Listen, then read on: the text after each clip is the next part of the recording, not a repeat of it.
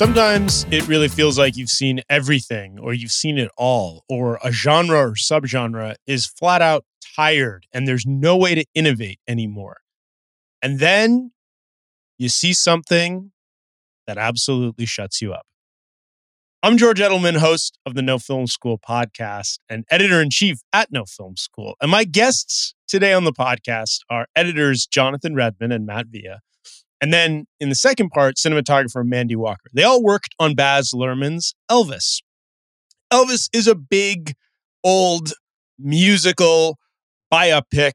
Biopic or biopic? Is there a ruling on how it's said? I've always thought it was biopic. Either way, this is huge. It's Elvis. Come on. It's as big as something like this gets. It's been in the works forever. It's Baz Luhrmann. He has an appetite for this massive kind of adaptation. I mean, tried to turn Great Gatsby into a big movie and Romeo and Juliet. Like, this guy is not afraid of the big topics. And he always puts his own personal spin and slant and dizzying style on top of it, which means from the go, you're in for a ride when you're in a Baz Luhrmann movie. But what I really get into with Mandy, Jonathan, and Matt is that Baz said biopic was a dirty word. They wanted to do something different and stay away from convention. And they did. And one of the ways they did that is through these amazing sequences that take you through backstories, flashbacks, stories people are telling, memories people are having, all through beautiful editing that was shot in a super specific way. These are the people who did it and collaborated on doing it. And here's how they did it. And the real lesson in all of this is that you can create something truly cinematic in the best sense of that word through planning and prep.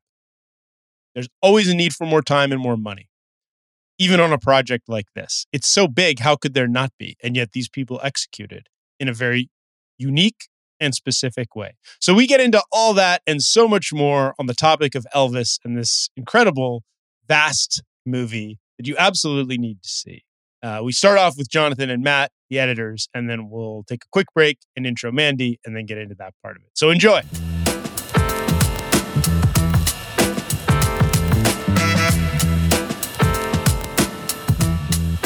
Guys, I'm so excited to have both of you. There's so much to talk about with the editing of this movie.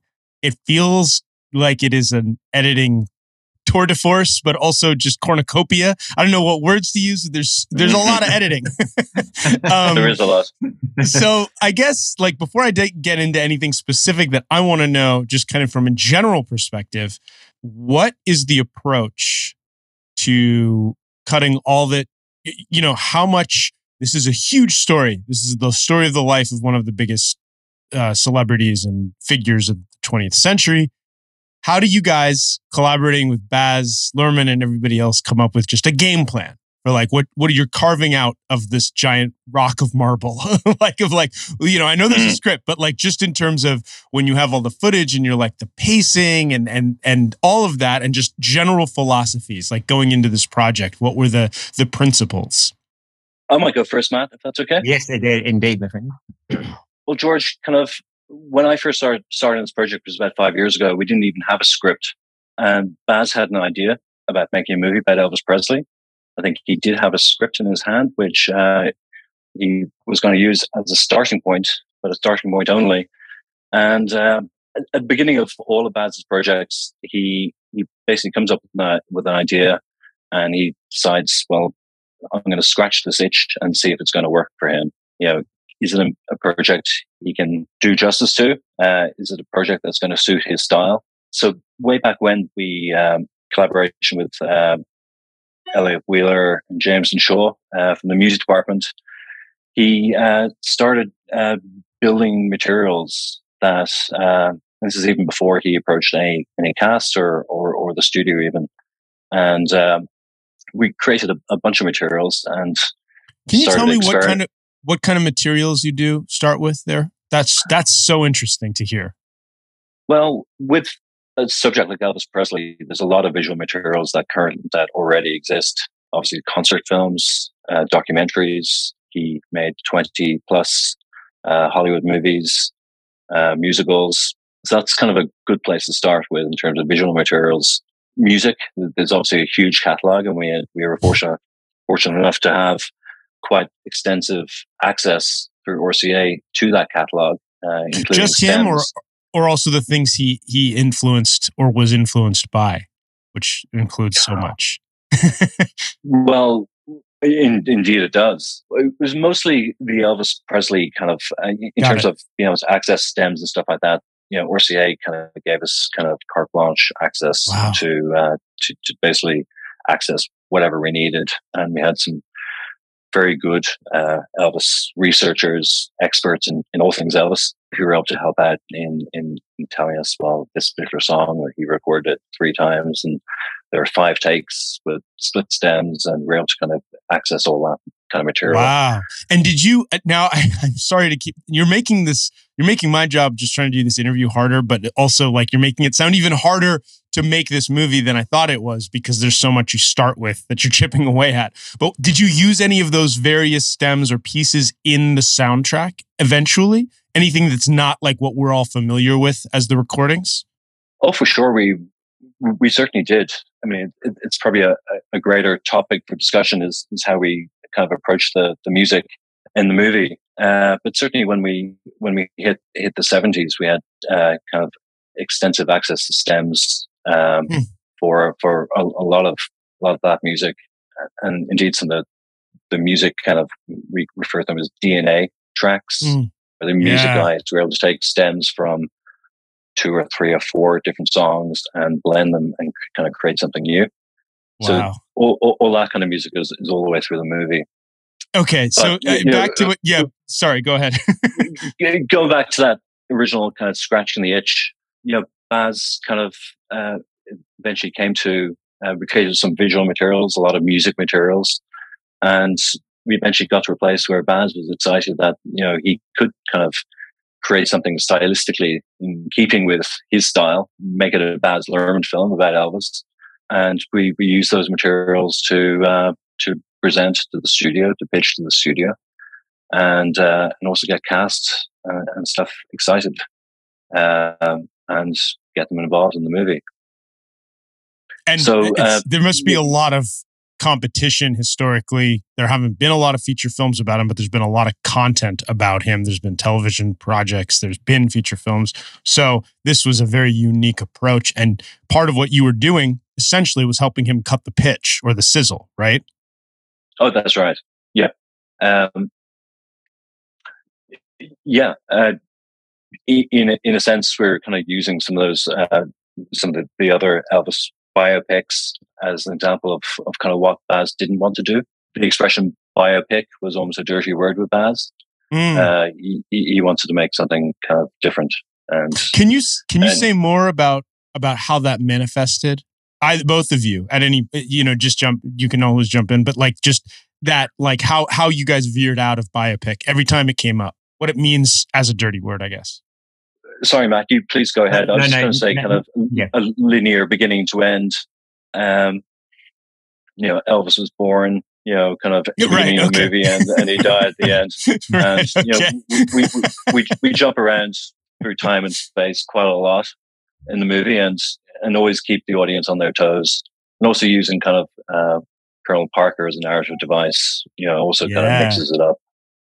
That's right. I was just going to say the same thing, that the even the device of using this guy that people had really never heard much about as the narrative device, and we were always cognizant, in fact, of, because the film starts quite heavily on Colonel Tom Parker, always very, very cognizant of getting to Elvis kind of reasonably quickly, just so that people weren't sitting there thinking, who's this guy?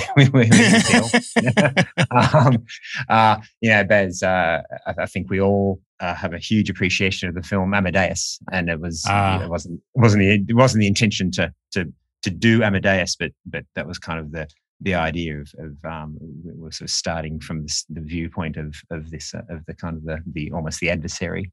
And the other thing, George, was just as a little microcosm of where we veered away from the biopic was, the scene, as Jono said, we were always jumping back and forth through time, and probably the best example of that in the film is the weave between young Elvis looking through the juke joint, cut to or crosses over to the Pentecostal tent, and that's we're cutting to the back alley of the hayride there.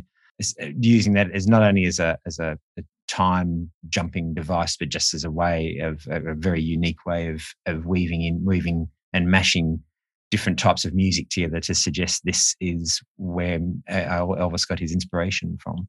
Yeah, I would have picked that out before this interview. I was like, that's the part of the movie that blew me away the most, and that I wanted to talk to you guys the most about, if there's any section, because I feel like it did something so beautiful in that it visually manifested the birth of his style, or what exactly he did with his music. It contextualized for an audience that might not know what pieces he was putting together and how to create something that people hadn't experienced in this way on this radio station, that was hitting a white audience and all of that. But it's kind of also like flashbacks within memories. So you break all kinds of to me, I don't want to talk too much, but I want to hear you guys talk about it. But I just want to plant this thought before you describe approaching that sequence.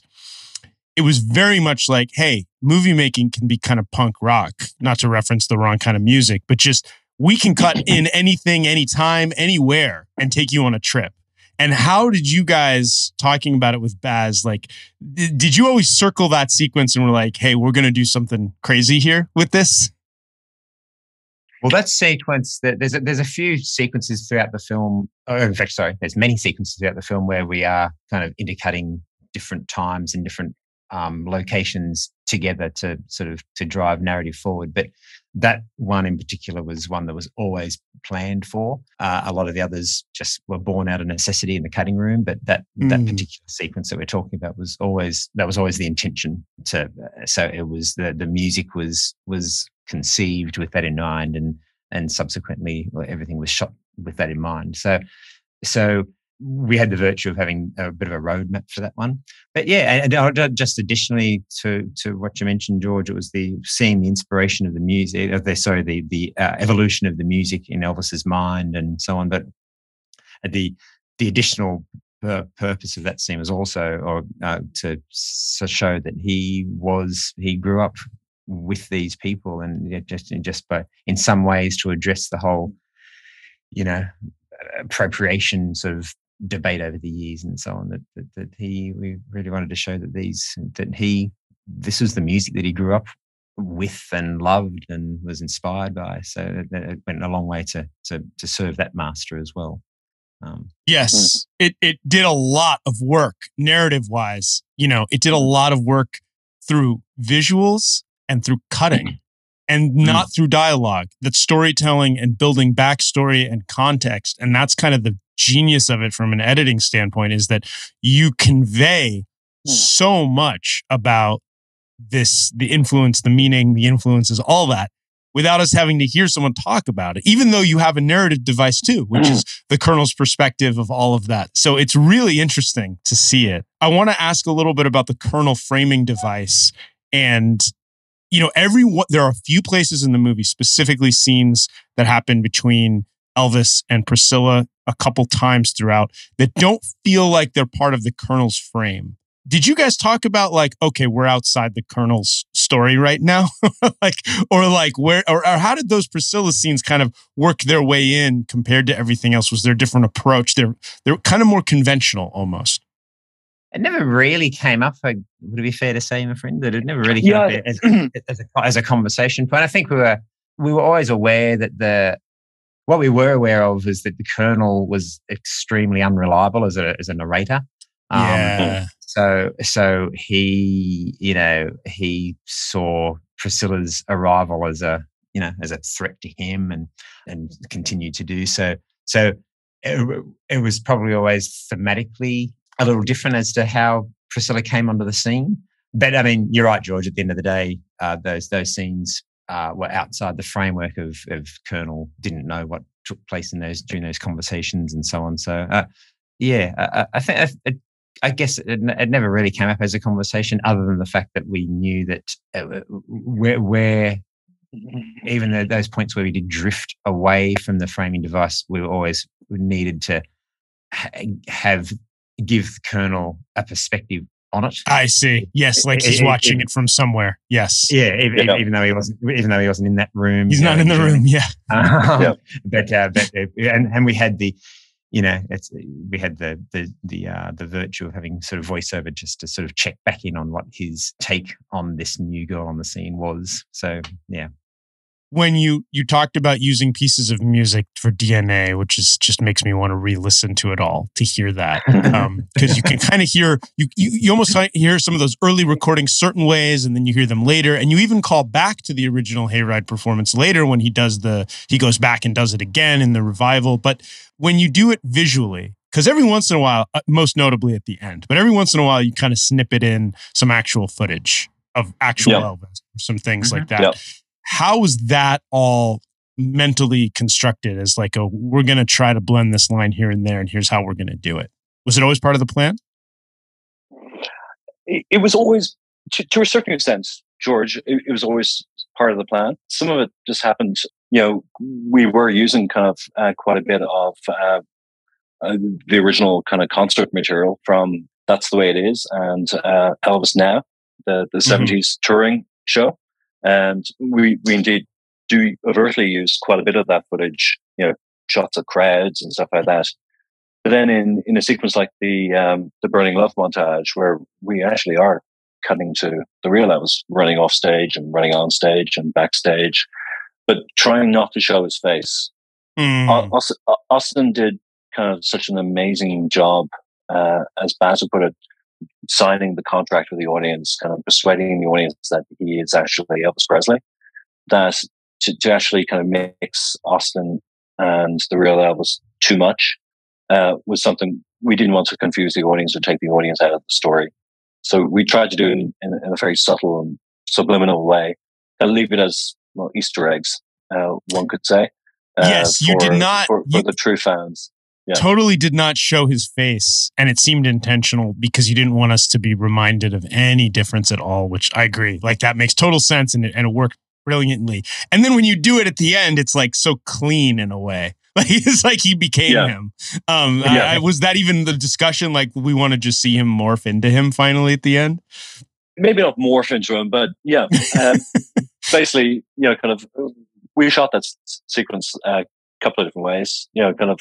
We weren't too sure if we were actually going to get that footage of the real Elvis singing Unchained Melody. Yeah. Even though, we kind of originally kind of cut a sequence, 5 years ago as part of the pitch to the studio, we actually cut a very emotional sequence to that.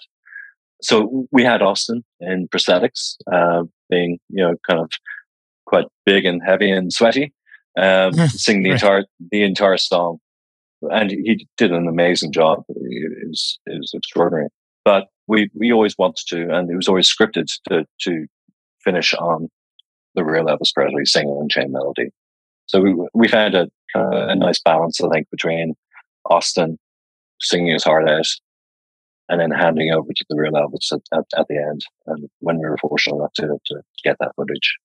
Yeah, it works really well. And then you sort of see his youth. You see real Elvis in his youth and you're like, oh my God, it's Elvis. Like it was just this kind of beautiful, kind of gentle moment. I don't know how else to describe it, but like when you suddenly cut to him full-faced, the man from history is very different in a way. And it kind of brings it all together, reminds you that it happened in a way. That's right.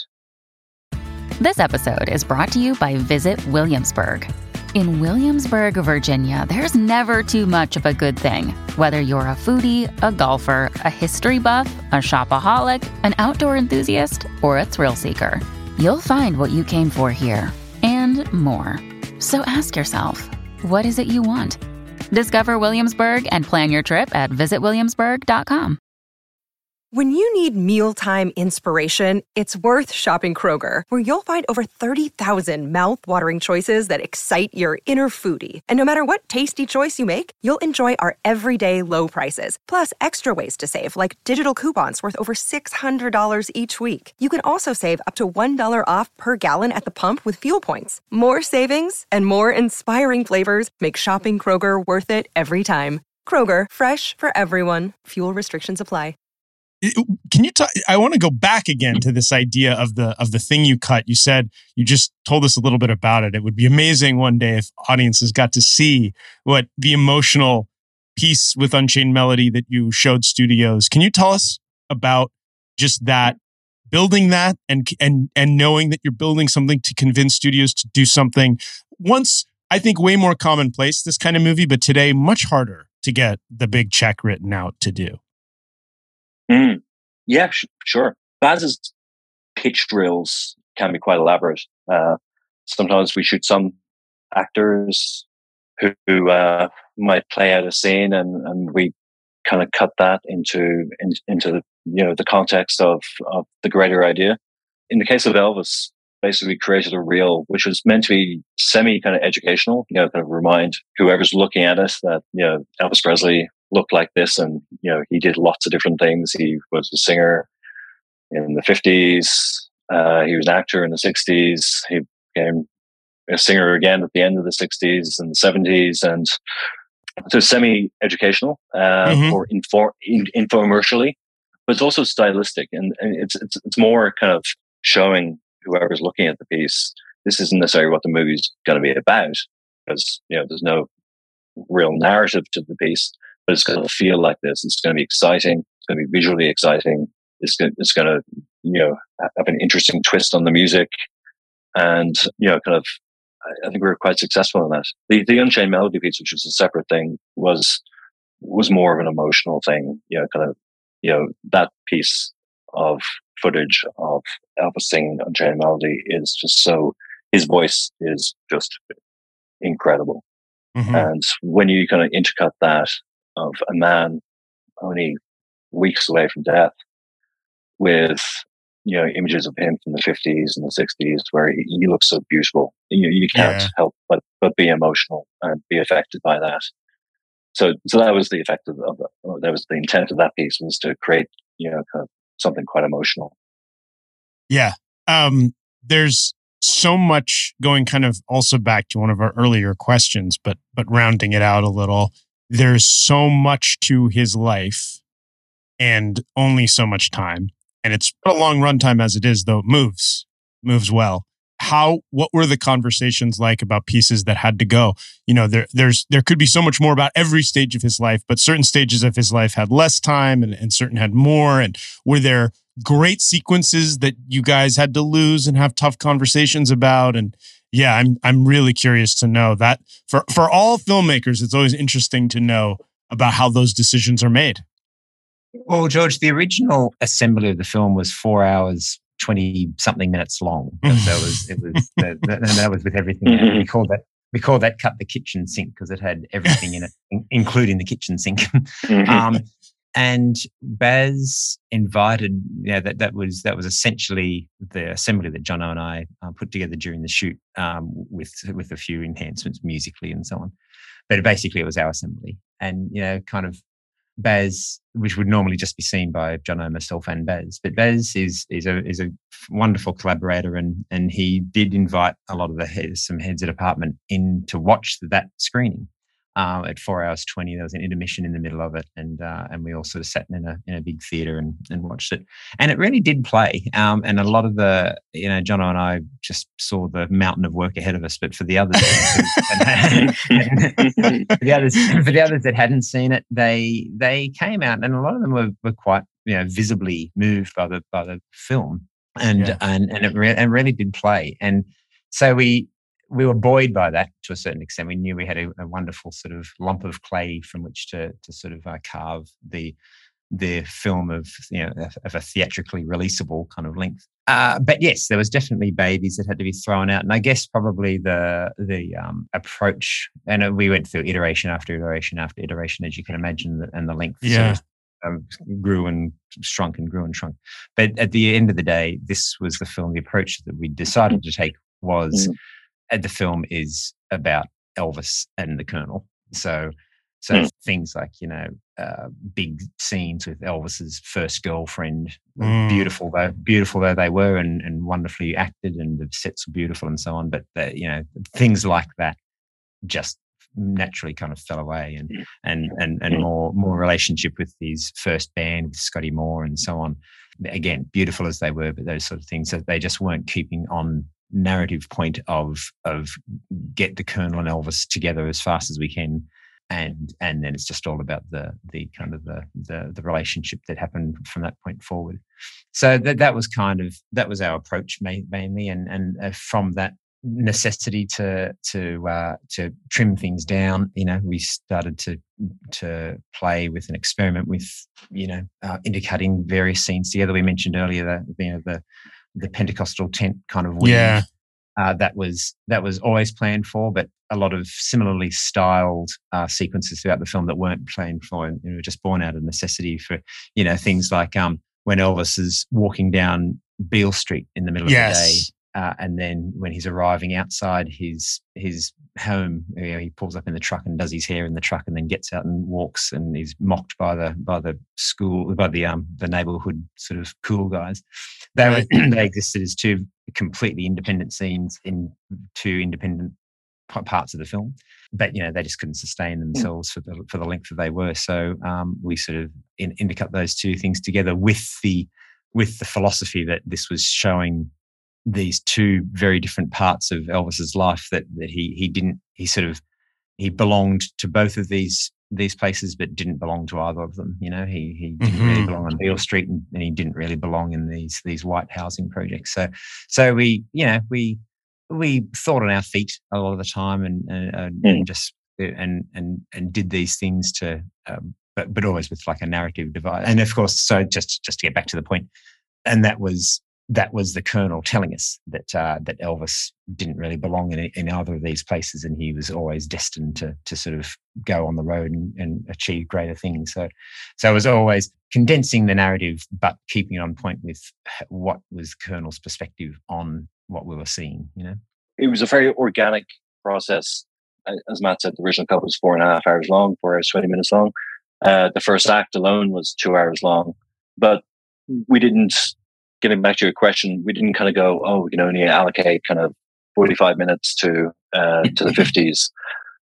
Baz wasn't prescriptive in any way in that regard. So it was just really kind of, we ended up kind of where we did through an organic process of kind of trial and error.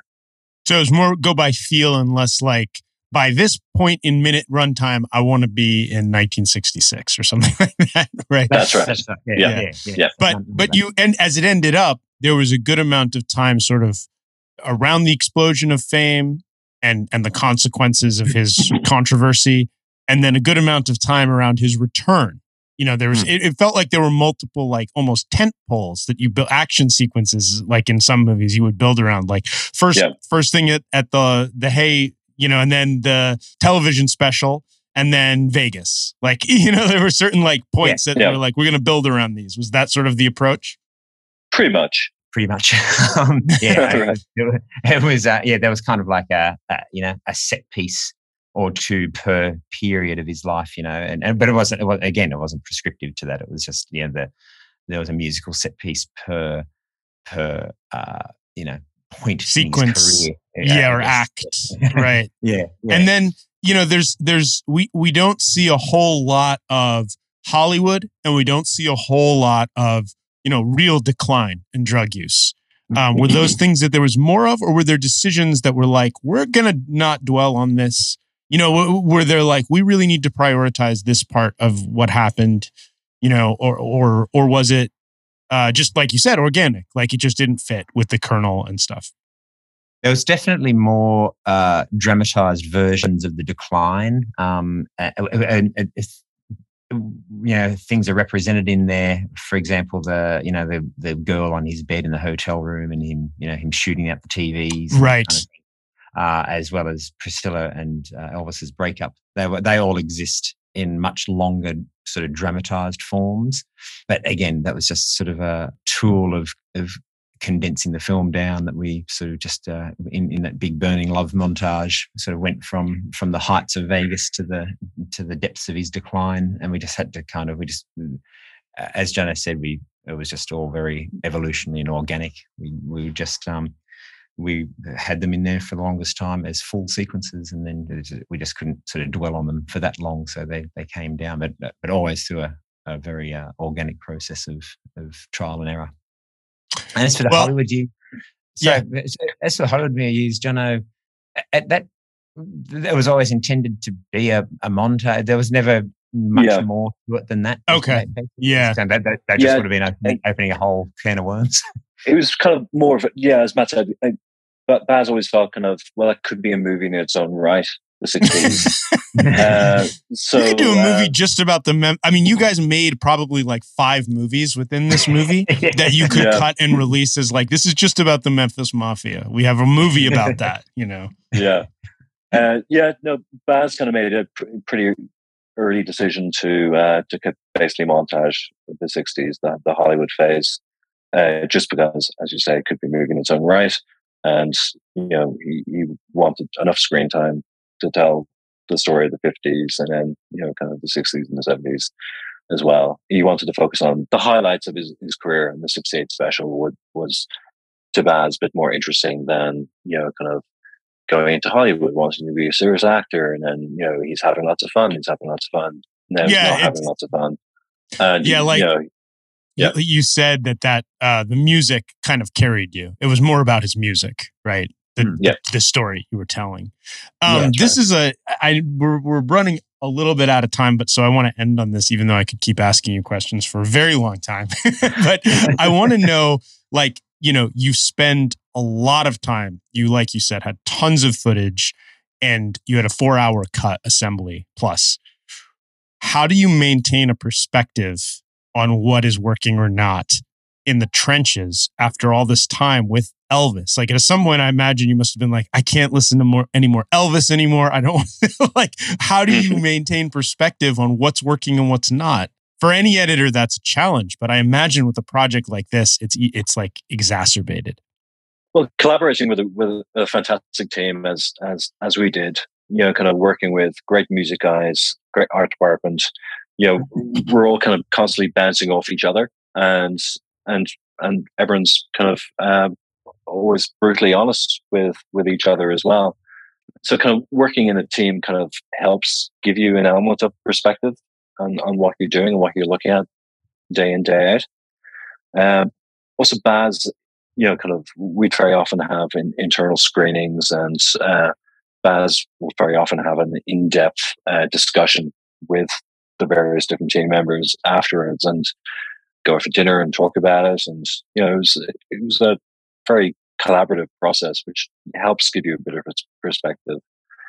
Then, towards the end, we had test screenings, and kind of, sometimes as brutal as some of the answers can be, it also kind of helps kind of guide you towards where you need to go. So you just keep an open mind to all the collaborators and the voices, and kind of let it filter through and help guide you. Very much so. Yeah. That's right. Yeah.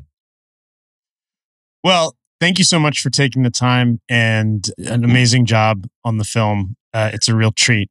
All the work you put in shows. And we all appreciate it. The showing I went to was a weeknight. It was late, and there were tons of people in the theater, which made me happy. Oh, fantastic. That makes us happy too. Yeah, that's right.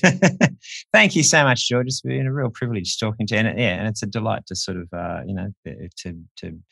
share stories from the trenches with an audience that sort of that appreciates them and wants to know about them a little bit more. It's a real privilege, and thank you for bringing those stories to light.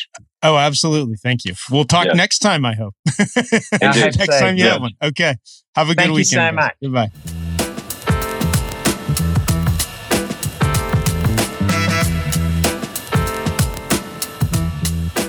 Thanks, Jonathan and Matt, for coming on.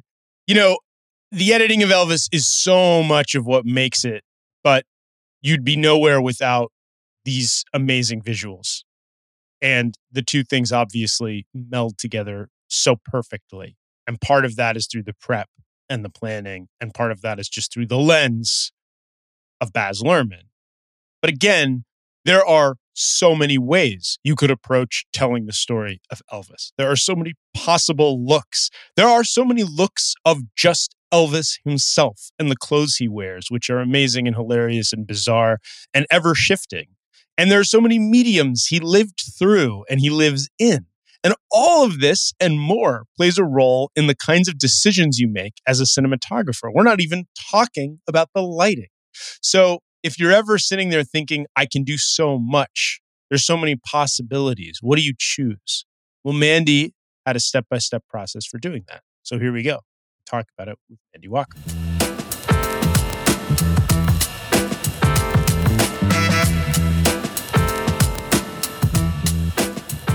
I want to thank you so much for taking the time to do this and congratulate you on the film. It's beautiful. There's so much to talk about. I guess the first place to start really is, what were the mediums you used, the cameras, the cinematographic process, I guess? There's so much here. There's IMAX. There's a lot going on. So can you tell us a little bit about all the different media involved?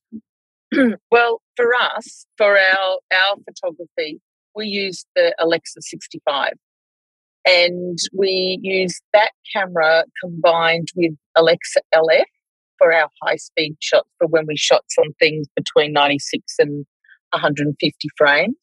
So the integration of the other footage, when we were matching stuff, that was done in post. So all the like little home movies that you see and the 16mm footage that is representing like Elvis's early concerts and things like that, that effect was done in post-production with visual effects. So using a combination of live grain and, just going into programs that were degrading the image to match the stock footage. And so you did that sometimes even where, for example, I'm thinking about the finale in Unchained Melody and having Austin singing it and cutting seamlessly to the actual footage of that.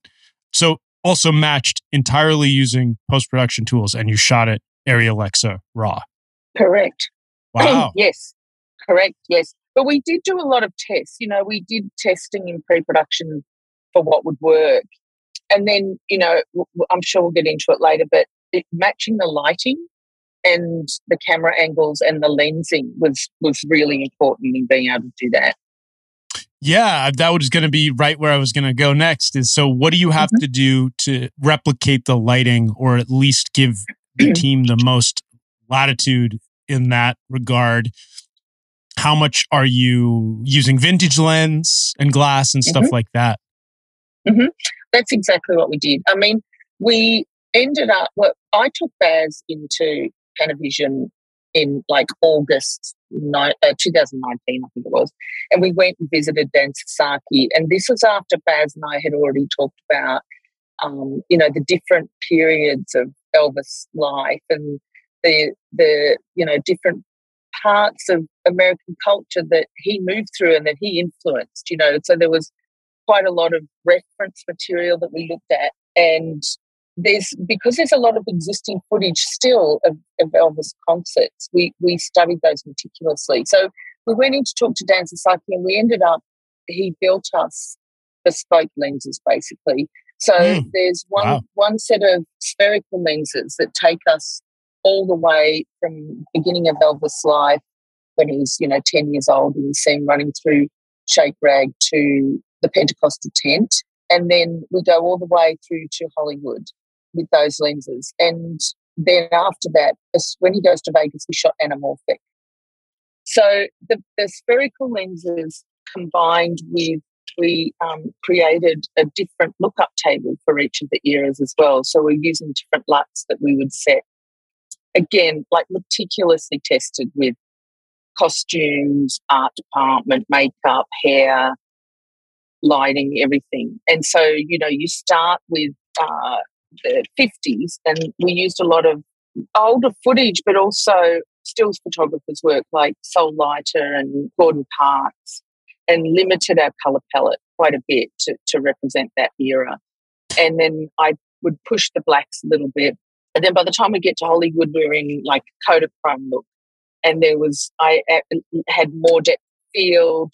I pushed the colours and had more contrast.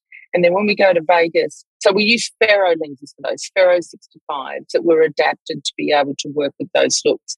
And then when we go to Vegas, we used T-series anamorphics, and we had all the kind of old aberrations and characteristics of those lenses put back into them that would have been in that time in the 70s for a start. And then, the light, I studied the lighting meticulously of this footage and also the camera angles, and we got in some zooms too, some medium zooms and some long zooms, some spherical and some anamorphic zooms as well.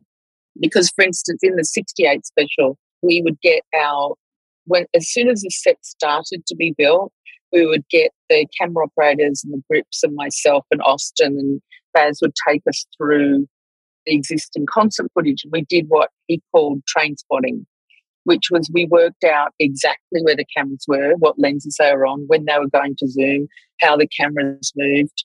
And the same for the Las Vegas Hilton showroom. So you studied the existing footage and talked about exactly how you're replicating. Yeah. So for me also, it was about lighting too, because a lot of the lights were in shot, in the TV studio, and also on the concert footage, a lot of the lights were in shot. So I scoured the whole of the country in Australia for old rock and roll lights and TV lights from the period. And we had those in the sets and we used them. And then what was out of shot was my modern LED lighting and, concert movers that could change colour. And we used, LED 360s and S60s ARRI to light the backdrops because we had more control of the colour. But there was like par cans that we found, old 70s par cans with gels in them, that we had to make. And to have those used on camera, but also to provide light, correct? Exactly. They were also doing their job as lights and as as parts of the set dressing. Exactly. They would do both. And then I would integrate in my lighting, especially in the 68 special, I had all those lights on. And then just to kind of smooth out the look, make it a little bit more cinematic, I added LEDs. But they're off camera. And then, of course, there's the drama of the film. So we're replicating the concepts, but for instance, you're in the showroom, you keep cutting back to the Colonel in the audience or Priscilla or other people. So there was the drama of the scene and then there was the train spotting of the scene. We knew exactly what we're doing at certain. And, you see Austin's performance, and I'm sure the editors talk about this, is that he was so perfect every time that my camera operators would study his moves and be going, okay, he's going to put his hand up right now and I'm ready for that. And I tilt up, or, I'm going to get the kick that goes out there, or we're going to spin around at this moment. So we're really, very well prepared for all that. Did you do multiple cameras for some of the performances? Yeah. We shot, most days we shot 3 cameras all the time for the drama sequences. And occasionally, like we're in a very tight spot, we would use 1 or 2, but most of the time we had 3 cameras there. And then for the concert sequences, we had 4. And I think for one of the Vegas shows, we had 5, if you included, Steadicam that would be playing some of the time. So, yeah, we had multiple cameras all the time. And how many times, for example, on the concert performances, would Austin run through the whole performance, or would you do chunks? And because you had multiple cameras, I'm really curious how you approached with Baz, like chopping it up. Well, we actually shot all of the performances, every one of the songs in its entirety. And he just did it like he was doing a live concert. Yeah, exactly. Wow. And actually for the showroom, the first concert at the showroom, he ran, I think it was 3, the editors might know better than me, 3 or 4 songs in a row. Like he did a performance that went for 20 minutes, around 20 minutes, that was those songs all in a row, like he was doing it live. And we recorded it every time. Yeah. So one of the things I noticed, and especially as you were explaining the look and the going with the matching and the spotting with the original footage, is that Austin does not look that much like Elvis Presley. He looks enough like him, but the performance, you are so convinced. You're sold. And I think so much of that has to do with the attention to detail on creating the familiar circumstances of an Elvis performance, that we know Elvis through footage we've seen over and over again of him performing. Mhm. So right from the jump on, on TV, when you go from him, I mean, I know there's the hayride, but as soon as you go, we start seeing him pop up on TVs, and we start seeing him pop up in the 68 special in places, or on the movies where we've seen him, and it looks like the way those looked. And I think that really heightened the illusion, sold us on it. Did you talk with Baz about that a lot, about how that's going to be part of, creating our belief in this? Yeah, exactly. And I think, the thing that Austin has is the charisma and the charm and, that amazing kind of nuances that were Elvis. And he emoted them. And it was about capturing that. And that was very important. And you could see that in, the way that Baz got that performance out of Austin, and we enhanced it. That's what we were there to do. And to create, like you were saying, replicating the exact moves of those concerts and the exact lighting and camera angles and things. It just made that moment right. And it's the same with, the editing we were saying about the split screen sequences. Mm-hmm. We rehearsed those too, and we shot them knowing that, things change and some of the stock footage changed, but some of the specific ones we did, he would be in the center of frame, or, there was even a sequence where he's jumping backstage into a limousine and driving away. And we tried to get the feeling of that. So it was about, with Baz, it's not just sort of capturing a moment, it's capturing that atmosphere and the emotional resonance of the scene. And so that, as you say, that's a very good point, is what makes you believe, Yeah. Can you tell me a little bit about when you shoot a sequence, like knowing it's going to be split screen and that being part of the plan, or the sequence that really, I think, defines so much of what you all did on this film, which is the mixture of his influences as a child at the Pentecostal tent, and looking in and seeing the jazz beat or the blue R&B sort of being played, and then also his first performance. Those things are all intercut and interspersed, and they're like flashbacks within stories, and it creates this combination between seeing the music come together, but also seeing his, life explained. It was planned to be shot in a certain way. So when you did each piece, you kind of knew or discussed how the sequence would come together from a cinematography perspective? Absolutely. So what we would do, I mean, I did a lot of prep on this movie, probably about 16 weeks, I think. And a lot of that was, once we were all there, Baz would get everybody together to meet, and we would all be there, the editors, the costume art department, myself, and then later on when my camera operators were on board, and Grips and everybody. So we knew he had planned that all ahead. So then we would shoot tests, and we could shoot quite extensive tests that had all the elements there. For instance, when we were planning on all the Vistaliner sequences, the motorhome that he has outside MGM, the red with the red velvet. There's a few scenes in that. The art department built like a mock-up of it, and we had the lighting that we were going to use being tested, and they'd have like the different colour reds and textures. And the other thing we did was, we knew, Baz said, I want to do a crane shot that pulls through from the back all the way through to the front and follows Elvis walking down. So we built it around our crane. So things like that were very meticulously planned and worked out. And also, tests with our lights and our lighting and what looked good in shot. And we also built the ground roads too. So because we knew that the audience were going to be climbing all over the ground roads for the Hayride concert and for Russ Wood. And so we built LEDs, and we worked with the art department to put cool LEDs that don't get hot, so that they looked the same as the period ones, but they definitely couldn't have been a real rock and roll light, because people would be burning themselves. Yeah. So there's so many things.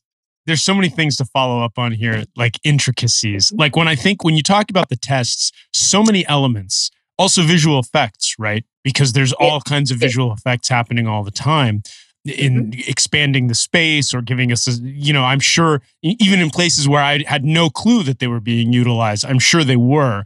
So when you do these tests, I don't know if you can answer this question, but we can try. How do you guys as a group isolate the variables you want to see? Because like, just for example, he's wearing so many different colors and costumes. How do you try, like, if you're going to try, we want to test different lights, we want to test different color shirts, we want to test different color rooms and camera and makeup probably. How do you pick which ones to vary so it's scientific? Or do you just do like different combinations? Like, I mean, trying to wrap my head around it. So like, if filmmakers are curious and they want to do their own kinds of tests and stuff, like, how do you pick the things to change and when? Okay, so first of all, we start with going through the script and talking about story, and then Baz will talk about, the elements of the story that he sees in his mind.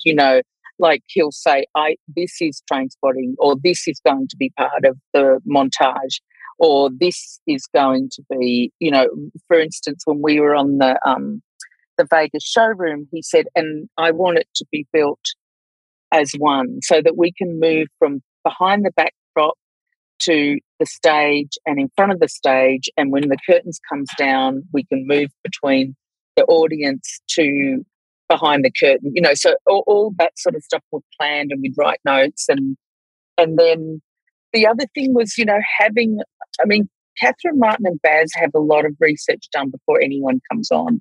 And so they had like all the historical influences and the home movies we looked at and the existing footage of Elvis. So we studied all that stuff first. And then when we talk about the story, for instance, like where he grew up in Tupelo and Shake Rag, where you're saying he goes to the juke joint, then he goes to the Pentecostal church. Well, we'd all bring our own kind of references and inspiration. For me, it was photographically, and for Catherine, it was, color palette or costume or and things like that. And we'd make a little mock-up and shoot a test with elements of each. And we did a lot of those. Like, I cannot remember, but we, in the last few weeks, we'd shoot a lot. And I think I'd had like days where we just shot different color red velvets or different color costume against the velvet, or, things like that. So it was all very, it was discussion comes first and the options, and Baz will explain, because he is one of those people that he has the film in his head, and something will come up and he'll say, no, it's not that, it's that. And let you show me this and this, and I'll tell you which one it is. And I see. So he had kind of priorities in mind for each thing that he wanted. Like, we're definitely going to do this, and then we'll rotate these to try them. I see. Yeah, or I want it to feel like this, Mandy. And, he'd say, like, so when we did that car park sequence, where at the end where the Colonel tells Elvis he can't leave, he'd say to me, well, it's got to be dark in here, but I want it to look like this, and I want to feel the golden elevator that's going to take him back to his room. And so he talks like that. And so that's in my mind, I think, okay, so we have like a brighter gold light in the elevator, but it's green in the car park. It's ominous, and it doesn't feel like he's safe, and things like that. So it starts sort of metaphorically and then turns into physical. I see. And that does help answer in a lot of ways. I'm also curious how you try to break sometimes between, I don't know how to put it, but it's like almost subjective and objective. Like there's scenes that are shot so much like, it's a whirlwind. We're inside a camera. And then there's scenes that are shot so much like we're in a regular scene in a movie between Priscilla Presley. The scenes between like Priscilla and Elvis stand out as sort of almost a little conventional compared to a lot of the scenes where it feels like we're through Colonel Parker's memory or something. Did you guys talk about the script together and like, hey, it's going to be this, we're going to do this way, this one we're going to do this way, and like what determined those factors? Yeah, you're exactly right. We did, and that's something that Baz and myself talk about really early on in terms of photographically. And I remember one of the things that we talk, and Colonel Parker says to Elvis, are you ready to fly? And our camera flies. Yeah. It flies. And so a lot of the time when we're going through this whirlwind of these experiences that he's having and the kind of his rise to being the king and being Elvis Presley and being a star, the camera is flying with him. We're moving around all the time, and we're on cranes all the time, or the Steadicam's moving, or we knew that we're going to fast cut from here and move into this. So there was transitions, and then when the drama gets heavy, the camera slows down. And when the drama is intense, so like you're saying, a very good pickup is when he's with Priscilla, and when Mahalia Jackson sings when Martin Luther King dies and they're watching TV, or when Elvis is with his mother. Those scenes when he's with his mother, and so it's sort of like I was saying to someone the other day. There's a lot of times where you're on a film, and every so often you do a big dramatic move. Well, we kind of did the opposite in this film because the camera's moving around really wildly, and then it stops. And when the drama gets heavy and it's all about just these performances and the dialogue and those special moments, we didn't move hardly at all. So it's about, creating that world for an audience, even if they experience it unconsciously. It's about making them feel what was going on at the time for the characters. And the other thing we did do, you just reminded me, we shot with a Petsvale lens too, which is it's an old lens it's built around from glass from a projector lens in the 1880s, I think it is. And Dan Sasaki built it for us also. And you'll notice it's in the scenes where it's really crazy, like it's part of the morphine-induced memories of the Colonel, or, when Elvis collapses in the hallway. And it's sort of like... It creates, I was wondering about those. Like, what was the visual... Some of those sections, the morphine-induced or the collapse, were those sort of...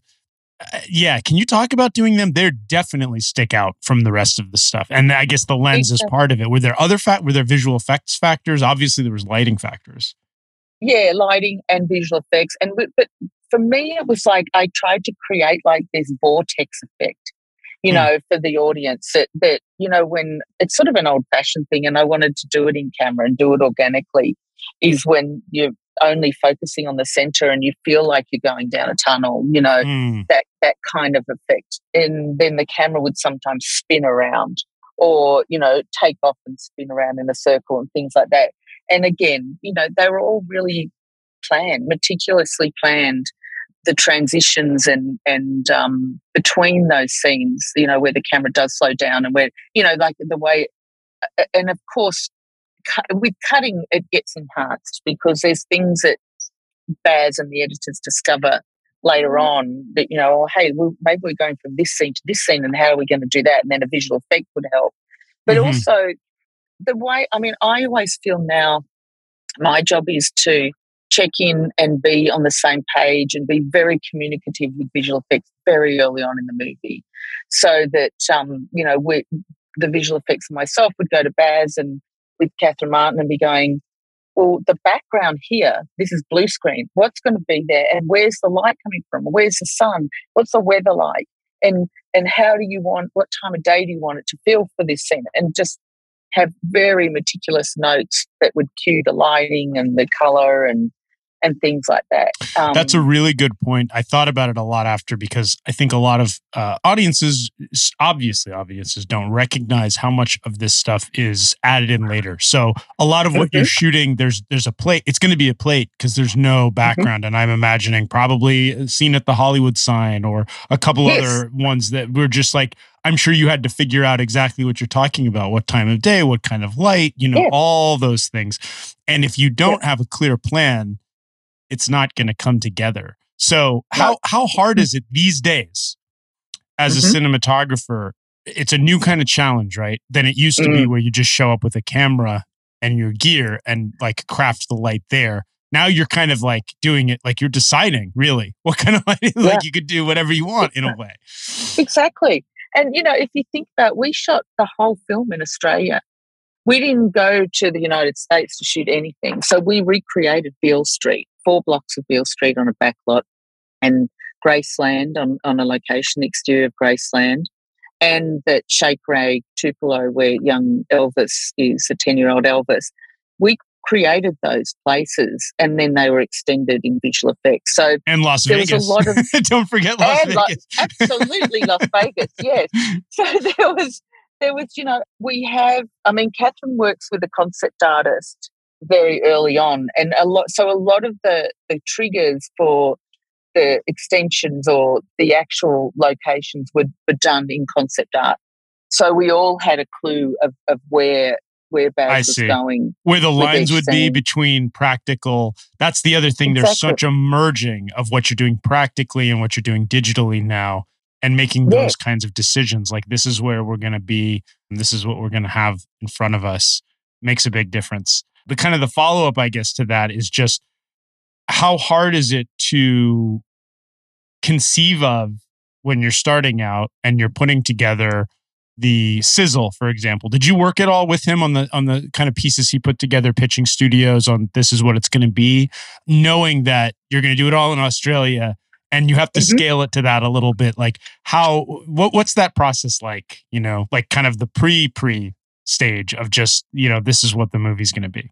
Well, I didn't have anything to do with the original sizzle reel, and I was shown that sizzle reel by Baz in our first meeting when we first started talking about the movie, which was incredibly impressive what they'd done from existing footage. So that part had already been done, but it's clues for what he wants to do in the film. Right. Then you were faced with the hard part almost, which was like, okay, now how do I do this in Australia on this scale, right? Because that is the promise that they were giving out.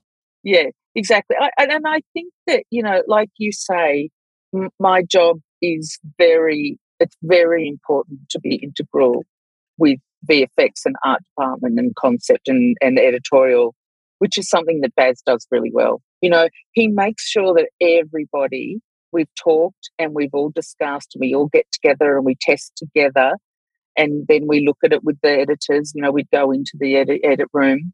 So there's a harmony to the visual language, I suppose, the best way to describe it. And so by the time we roll the cameras, we all know what we're doing and we know where it's going. And for instance, a good example of that too, I mean, most of the sets were built in 3-dimensional with an extension, which is also a great place to start because you have a physical set there to shoot. Right. And then for, like the facade of Graceland, and, then we built the interiors on a stage, but also, the historical part of it. And we knew that Beale Street was going to be built on one level. And then the second story was being done in post. And I see. The tricky part of that one was also that Club Handy was on stage. So the connection of Club Handy to him driving down the street and walking to Club Handy and B.B. King out the window, all those things were storyboarded and planned so that we knew the connection. And carefully sort of stitched together. Exactly. Seamlessly stitched together, but very challenging, I'm sure. Yeah, it is. And it's one of those things that's just, it's prep, it's preparing and communicating and Baz being able to tell us what's in his head. That's a really important, and because the 4th time I've worked with him, I know how he approaches things right from the start, and that we start discussions and then we start talking about reference and visuals, and then we start practically doing them. There's a methodology to it to create those images that end up as well, like you were saying, they're seamless in the end because they're just so well crafted and planned. I really appreciate all the time, and we've gone a little bit over, but I'll finish on one final thing. Just in all the prep and the planning and just putting this thing together, did you look at certain influences? Like it's been said to me about this movie that Baz would say biopic was a dirty word, sort of like that was an avoidance, like to not fall into traps of the familiarity of the subgenre. But what sources besides all the Elvis footage that exists, kind of like this movie moves, like you said, it flies. It has a subjective camera, really. What were there any things you looked at, or were you just talking mostly about the goals he had for it, or did he have stuff? Let's talk about this movie, or let's look at this footage, or something like that. I think, for instance, like I was saying, because there's a lot of existing footage of Elvis, so we sort of started there, and then being able to, do our train spotting but I felt like, there wasn't any other films that existed that were going to be our movie. Yes. And because Baz is always truly original, so you never he's never going to say, oh, I want it to look like, this is going to be this film. It's going to be Baz's film and his vision, which is always exciting and new. And so when you first start off, you're going to be building something from scratch that is a new, experience for people. And also, same thing for my crew too, Yeah, I mean, I asked it kind of thinking that might be the answer, but it's part of what's enjoyable about settling into one of his movies is that, which is nothing wrong with going off influences, certainly, but that you kind of know you're going to experience something different. That's very unique, and you're on a ride, and there's nothing quite like it. Exactly. That is that's exactly what it's like, and I think it makes it so that so many people I talk to have said, I've got to see it again because there's so much information there, and it's 2.5 hour film, but you need to get all those little nuances that he puts in. You have to go and see it twice, at least twice. And there's a 4-hour plus cut apparently that there one day I would love to see all the stuff that didn't make it. I'm sure there was some impressive elements. Me too. Well, look, like I was saying, we worked very, very hard to create his vision, and I'm really proud of it. I'm so proud of what we did. That and just being comfortable by the time you shoot, knowing what's going to be in front of the camera is really important on his movies. Because it helps us flow. And it wasn't a really long shoot. It was like 91 days or something for so much. If you say it's a 4-hour, film, it was pretty quick. And it was because we were really prepared. That's sort of the lesson then, is the more you prepare, the more it feels almost improvisational, but obviously it's far from that. But the way it moves does well. Yeah. Yes. Thank you so much for taking the time, and really appreciate it. My pleasure, George. My pleasure. Thank you, Have a great weekend.